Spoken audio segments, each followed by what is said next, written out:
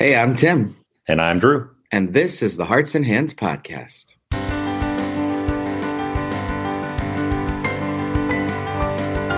In Season 4, Episode 17, we talked to Hannah Schermerhorn about her new book, A Single Life to Live.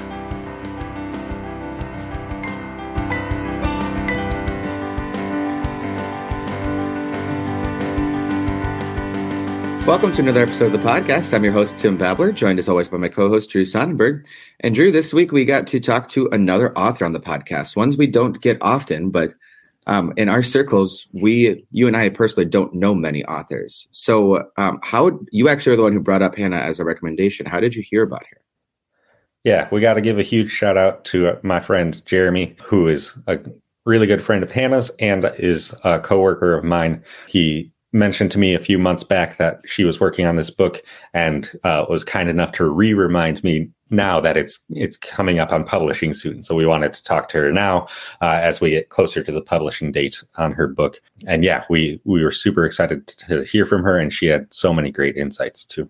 And it's always fun talking to people we haven't talked to before. It's truly expanding our circles. And that's how we get recommendations from people we've had on the podcast as well. We love talking to people who are doing creative things, and there's a lot of times that people feel like they're not good enough to be like, oh no, I'm not doing something that creative. Like, I know the people you've had on the podcast and I'm not that good, right? And there's also people who, like Hannah said, she hates listening to herself, so she's not going to listen to this podcast. But even if you think that you're not going to be good at it or at being on the podcast or whatever, rest assured, we try to make it as pain-free and as anxiety-free as possible.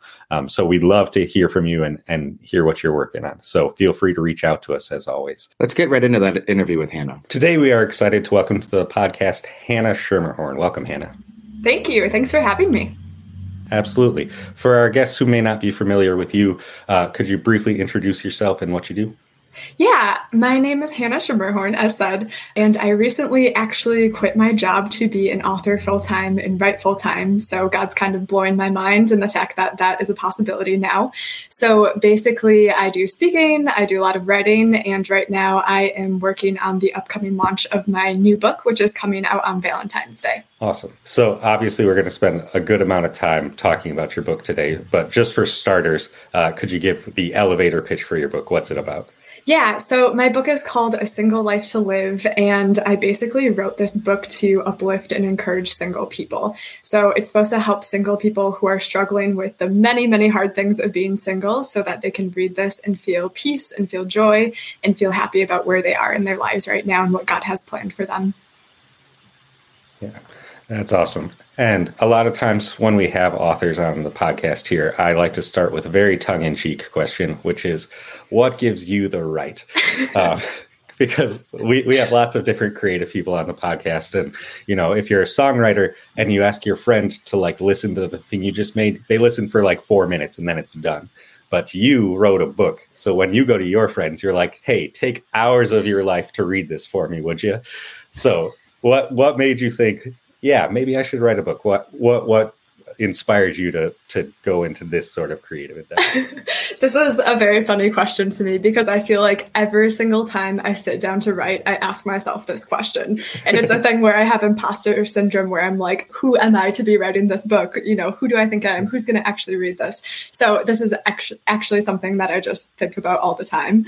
So the, I guess, higher level answer to the question, I'll give a higher level one and then, very specific to my book. I feel like I really struggle of will anyone even read this? Does this even matter? But then before I write, I always listen to this song that's called No Longer Slaves that says, I'm no longer a slave to fear. I'm a child of God. And I remind myself, oh yeah, I'm a child of God. God's going to help me through this. God's going to help me with this. And whether it's just me writing so that I personally get something out of it, or maybe one person reads so that they get something out of it, that's up to God. That's not up to me. So I always have to remind myself that before I sit down and write. And now, even though I've written a book and it's gotten published, I still have to remind myself of that. So that is something that, that I feel like it just never goes away. But specifically to this book, basically when I was in college, I was in a relationship, and toward the end of college, after dating for a bunch of years, I got engaged, and we were excited to get married and move on to the next stage of our lives. But then just a couple months before we were going to get married, we got these books from our photographer, and it was these books that said, how well do you know your fiance? And they had his and her books. So we went through the questions and we started answering them. And there's this one weirdly serious question in the book of, my fiance has gotten over an addiction. And I was like, yes, he has. This is great. He's made so much progress. He's doing so well. Because I knew that he struggled with an addiction when we started dating, and we had talked about the fact that we didn't want to get married until we kind of got past that, and we knew that that wouldn't be an issue in marriage. But then when I answered this question from the book, he's like, actually, it never went away, and I'm dealing with it, and it's a lot worse than it's ever been. And it was really hard for me to hear that, especially very close to getting married. So we tried to make it work, but as the stress increased, the addiction just got worse and worse and worse. And it kind of reached a state where it was affecting me so much. I had bad depression and anxiety. I was having panic attacks, all sorts of things that just weren't good. So we decided to take a break for a little bit and figure out, like, should we still get married? Should we still be in a relationship? All of those things. And then one time when we were getting back together, he basically said that everything was my fault. What he was doing was not a sin, and that other people would be accepting of the way that he was. So that was a huge thing for me. That was actually very helpful to see, like, nope, I shouldn't be in this relationship anymore. This needs to end. And we ended our relationship, and I was super devastated because I thought in a couple months I'm going to get married. But all of a sudden I was thrown into the state of being single, and I did not expect to ever have to be single again in my life. So I was just very upset and bitter and angry about being single. I did not even want to think about dating again. And it was really, really hard for me for a long time. I think I was single about like 6 years in this whole span of things after that happened. And I was super bitter. But then many years later, like 4 years later, my circumstances hadn't changed. I was still single, but I realized that for some reason I was happy. I didn't care anymore. Like, I wasn't angry and upset and bitter about all those things. It was like, I'm single and my life is awesome, and I can live this way every day for the rest of my life. And whether I'm in a relationship or get married, like, that doesn't matter. I am so happy with where my life is. So I sat down on a wall and just made Post-it notes of basically everything that had changed my mind, from being bitter and upset in singleness to like what made me super happy about it. And it was a lot of different devotions and Bible studies and sermons and meeting people that changed my mind. So I went through all that and I outlined it and was like, I have enough for a book, so I'm going to write this book. And that's what I did. That's kind of a big leap too, of having, obviously you have that circumstance happen to you, and it's not something you'd wish on anyone, but obviously better you found out when you did, and God gave you the opportunity to learn and grow from it. Yeah. Where do you go from writing Post-it notes to just saying, I have a book? Like, how does that just happen? Because I know there are other people that said the same thing. Like, yeah, I just had all these notes and I'm like, there's a book here. And I, for one, could just not, that's something I can't fathom. Yeah, for me, it was very hard to, and it wasn't necessarily obvious to me from the beginning. I am like a very logical, by the book kind of person. And I feel like I used to think that there were certain rules for my life of how I had to live my life. Like, you graduate and then you get married and then you get a job and then like maybe you have kids if that's a possibility. And like, this is how you do things. So my background is actually electrical engineering, which has nothing to do with writing. And I thought, like, I get a job, I pursue this career, you know, I do well in my career. And I always kind of like to write, but I thought that was just a hobby and a type of thing that I shouldn't put a lot of effort into. Like, I should be focusing on my actual career. So in my mind, I had this idea for a book for a long time, and I would meet people who really made it apparent, like, other people are struggling with things I struggled with, and they could really, you know, benefit from the lessons that I learned. So I met person after person. Like, first I had one friend who was Christian, and then him and his girlfriend broke up, and then he became not Christian because he just thought, like, if God is all powerful and he can do anything, why can't he make this situation work? So like, God must not exist because he should have done something. So I met him and I was like, oh man, if only you knew, if only only you understood. And that kind of pushed me. And then I remember being on a plane once, and I was sitting next to this lady who married a guy who worked on the shuttle to go to the moon, which is crazy. And she had this very full, awesome life where she had kids with this guy, married, wonderful marriage. And he recently passed away. And she was on the plane like 2 years later, just telling me like, yeah, I need to get out there and start dating again. You know, it's what I need to be doing. And I'm like, you've led a full life. Like, you don't need to have this pressure of getting in a relationship again. And you're so much older than me. How are you feeling this too?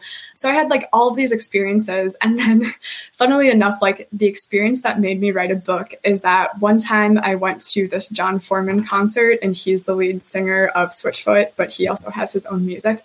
And he made this documentary called 25 and 24. And it's this documentary where he tried to do 25 concerts in 24 hours. And he just went through California and did all these different concerts in that amount of time. And it was incredible. And everyone thought he was crazy. And it was this insane dream. But he's like, no, God placed this dream on my heart, and let's see what happens with it. Like, I don't know where it's going to go. I don't know if it's going to work or what's going to happen. But as he did this, it was just incredible, all the things that happened. And it was just like this crazy dream he decided to pursue. So I watched this documentary, and then he had his concert, and they gave out these sheets of paper at the end of the concert that said 25 and 24. My dream is. And when I saw that paper, I was like, my dream is to write this book, and I need to do it. So it was basically that concert that I went to in Madison that pushed me to finally decide, like, I'm going to sit down and I'm going to take all these ideas and I'm going to write my book. And I'm so glad I did. That's super cool to hear. One thing that struck me as I was reading it was how it seems almost paradoxical, but like I found that there were so many of the things that you were talking about applied not just to singleness, right? That it applies to any situation in your life where you think it's not going like picture perfect, like everyone thinks life is going to go, right? So even if you do get married, but like you struggle with having kids or something like that, all of these things you're talking about apply to so many different situations. But also, on the other side of the coin, like it's very specifically about being single, right? And I thought that was super interesting because there are so many other, groups or books or whatever out there about like if you struggle with having kids or about, these other things that, may not be going so well in your life. Whereas everyone, as you kind of mentioned in the introduction of the book, like everyone just thinks like, well, everyone will get there eventually, right? Like once you reach a certain point, now all your friends are going to help you and set you up on all these blind dates and all this stuff. And so they don't really think of it as something that you need to write this book about, right? It's just like, well, we just need to fix you. Yes, right? Exactly. Definitely. And I think though, with that, it's very encouraging because I feel like being happy and being single is actually a pretty hard thing, to be honest. So if you can be happy being single, that's laying a foundation for being happy in anything you face in life. So I think like I wrote it very specifically to singleness because I didn't find a lot of resources that were helpful to singleness when I was looking for them. And I was like, man, this is a missed opportunity. But I think like, the first person who read my book was obviously my mom because she was the first one I trusted. Like, hey, I wrote a book. Do you want to read this? And she's like, oh yeah, of course. Where other people I'd just be way more afraid to send it to. And she said the same thing where she's like, I've been married for, 30 plus years and it's still applicable to what I'm going through. So that's super encouraging. Like God's word obviously works for any season that we're in. What a surprise. Just kidding. So after you had this idea and you actually wrote the book, how did you go about the publishing, I guess? Like, did you contact different publishers? Do you have a specific publisher in mind? Did you have to send manuscripts to people? Yes, that has been a process and it's something I'm still learning as I go through it. So when I started this book about 4 years ago, I was recently thinking about. So it took me about a year to actually write the book. And then what you have to do is you have to send proposals to agents and then also publishers. So some publishers will take your proposal just as an author, but then some of them you need an agent to represent you. So I started going through that. So I spent about a year working on my proposal. It was like a 60-page document. That's a business plan of how you're going to sell your book and how it compares to other books and things like that. I basically made a list of everyone I wanted to send it to, and there's specific things that are like, they only use a certain certain version of the Bible, but I wanted to use a specific version of the Bible, so I didn't want to go with those publishers, things like that were important to me. And I started sending it to all these publishers and agents. And honestly, I did not hear back from a single one, which was very discouraging. So I was doing that. And then one of my favorite authors, Lisa TerKeurst, she had this book proposal boot camp where she was going to take 10 weeks and go through how she does book proposals. And then at the end of 10 weeks, Thomas Nelson, her publisher, was going to publish 2 out of 100 people that were accepted into this class. So I got into the class, which was super cool. They said like 1,000 people applied or something, and they chose 100. So I was like really stoked to get into that. And then I basically made it through the entire class, sent in my proposal, and I did not get chosen as one of the 2 people to get published. So I was like, man, okay, I thought that might be the opportunity, but I guess not. So I kept on sending my proposal off to agents, to publishers, things like that. Didn't really hear anything. And then one day, someone from church, Bethany, who is actually a person who works at Time of Grace, she was like, hey, we need some more stuff on singleness, so maybe you want to plug into Time of Grace. And then she connected me to Bruce Becker, who I also knew from church, and we talked about my book, and Bruce was like, hey, the thing that you need is an agent, and we have an agent for Mike Novotny, so maybe you could talk to that agency and then get an agent to represent you. So he connected me to that agent. I got them, which was really, really exciting. I signed with them, and then they sent my proposal off to different publishers. And for me, I had like my dream publishers in mind, but I'm like, this is my first book. We'll see what happens. Normally you have to be pretty famous. Like they're like, do you have 20,000 followers on Facebook? Yes, then we'll publish you. And I'm like, whoa, I got like 50. So I'm not even close. So my agent was like, we'll send it to, kind of the top Christian publishers first. And I have no idea what's going to happen. So we'll just try it. And then, we'll go down in the list from there and figure out what to do. So we sent it to the first ones. And I did receive a lot of really encouraging feedback of like, we love your book, but you're just not famous enough. So keep building your platform and you can get there eventually.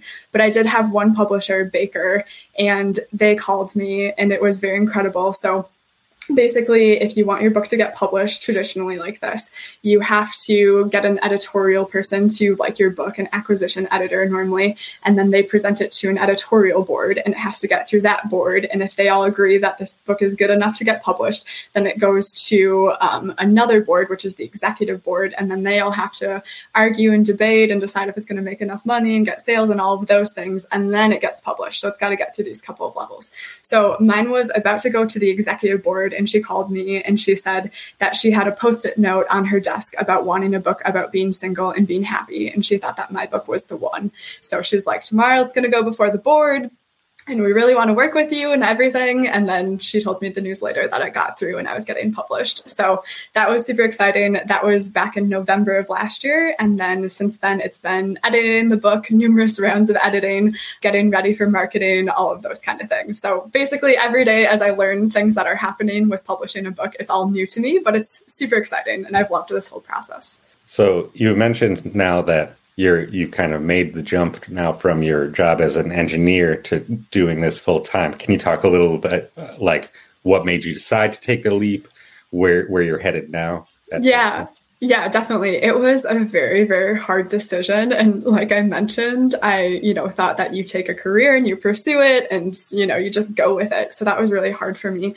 I think for me, it was a really good combination of God, gently nudging me to get out of my current role. My job was very overwhelming. The last couple of months that I was in it, I was a global commercial programs manager at my company, which basically meant that I worked with people around the world. So I had 5 a.m. meetings with China, and then I'd be, having meetings with Europe, Latin America, and then be up late at night with Asia again. And I liked it, but just my time got less and less and less to have free time and actually work on my book and all these other things that were important to me. Like that just started going away. So thankfully, God made it become enough of a struggle to show me, like, maybe you should consider getting out of this, which is actually, a good thing, even though it was terrible to go through. And then at the same time, I started speaking. I slowly started sharing my book more. Like, I keep forgetting people are actually going to read it. And just seeing, like, after speaking to people, them coming up and being like, hey, thank you so much. This is what I need to hear and stuff like that. I kind of realized, like, why am I here on earth? It's not to make a bunch of money and make a rich company richer or things like that. Like, my reason to be here is to serve God and to spread his word and to encourage people and uplift people.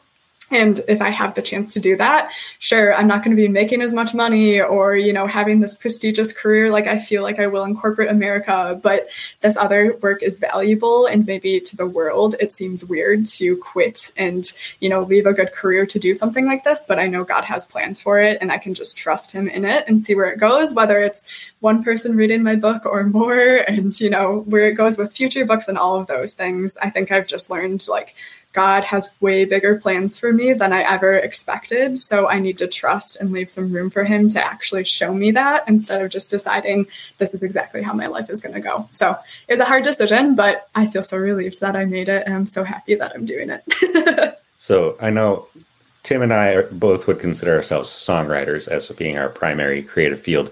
And I know for us, we've always got like 12 ideas in the back of our head or in a notebook somewhere that like maybe we'll finish off someday or whatever. Is it the same way for you? Do you have a bunch of ideas for the next books you're going to write, or do you kind of try to focus on one and be like, let me finish this one and then I'll think about the next one? Yeah, no, I definitely have a ton of ideas. And this book that's being published is not the first book that I started working on. I actually started working on a series in college that's a fictional series and going to be super long and super in-depth.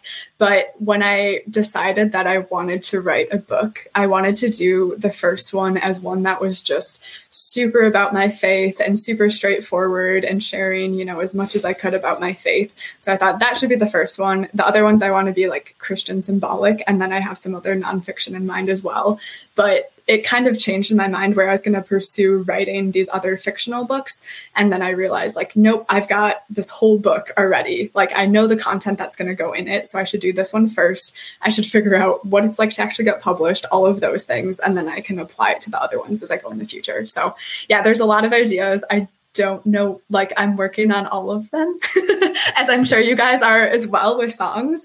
So I'll see as I move forward, like which one takes off the most, and then try to pursue that one. But it's hard. And I think it's good to move back and forth between them, because then your brain is like working on something and then part of your brain's kind of thinking about the other thing, and you go back to it and it's like, oh, we figured out this problem we had. And I don't know. I like how that works. If I'm too focused on something, it's like way too intense. So it's nice to move between the couple of things. You had mentioned also that part of your full-time authorship, or whatever you want to call it, being an author, is you also do speaking. And I believe you have a website where you do blogs as well, right? Yes, that is correct. Yep. So I've spoken at mainly a bunch of different campus ministries. I've spoken at MLC. I'm going to Madison Chapel next week, which I'm really excited about. And yeah, then I have a blog as well. So right now, trying to keep the content flowing and speaking and all the different things that I didn't realize go along with being an author. For our listeners that may be curious to learn more about you or your blog, or reach out about speaking or something like that, what's the best way for them to learn about you or reach out to you? Yeah, you can find me. I have a website that's hannahschermerhorn.com. If you can't spell Schermerhorn, you can also do onlyasinglelife.com, and it will take you to the same place. And then also I have social media. So I have Instagram, which is at @onlyasinglelife, and Facebook as well, which is at @onlyasinglelife. But if you can spell my name, you might be able to find me that way too. So just try a couple of things and you'll probably get there. Cool. Well, we definitely want to thank you so much for your time today and sharing a bit about your journey as an author and making that leap and getting all these things done and published. It's a great accomplishment. Yeah. Thank you so much for having me. It's been great. And once again, for our listeners, let's have the title of your book and when it's coming out.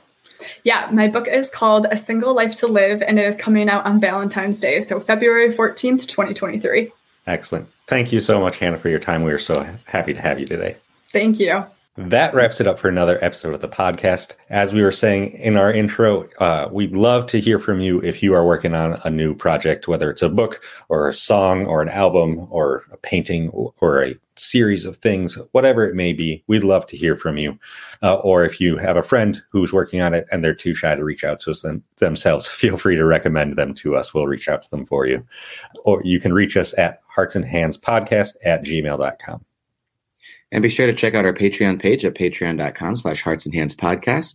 There you can get some access to some uncut footage from our podcasts and certain other bonus features as well. We truly appreciate all the support there. Thanks for listening. We'll catch you next time.